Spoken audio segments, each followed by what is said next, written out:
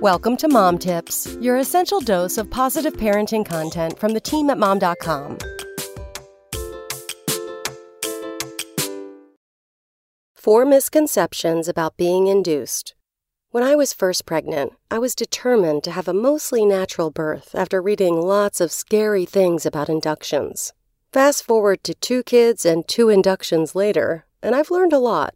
Here are 4 things I thought would happen if I were induced that totally did not.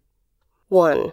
Myth. Pitocin, used to stimulate contractions, will send you straight into active labor with no buildup. During my first induction, I was on Pitocin for 36 hours before I ever felt a contraction.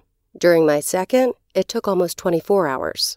Both times, Pitocin produced contractions, but they were only mildly uncomfortable until my water was broken. 2. Myth. It is impossible to endure Pitocin contractions without pain medication. I got through the contractions with the help of my husband, doula, and some crazy-sounding whale noises.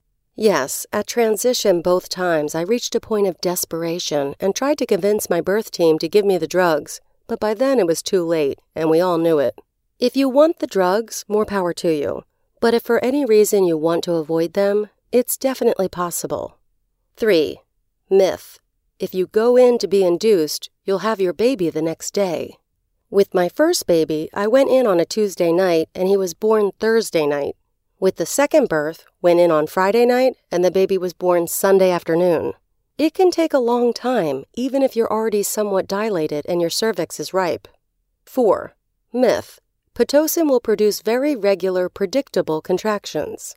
During both of my inductions, my contractions would go through periods of regularity and then long periods of wild variability.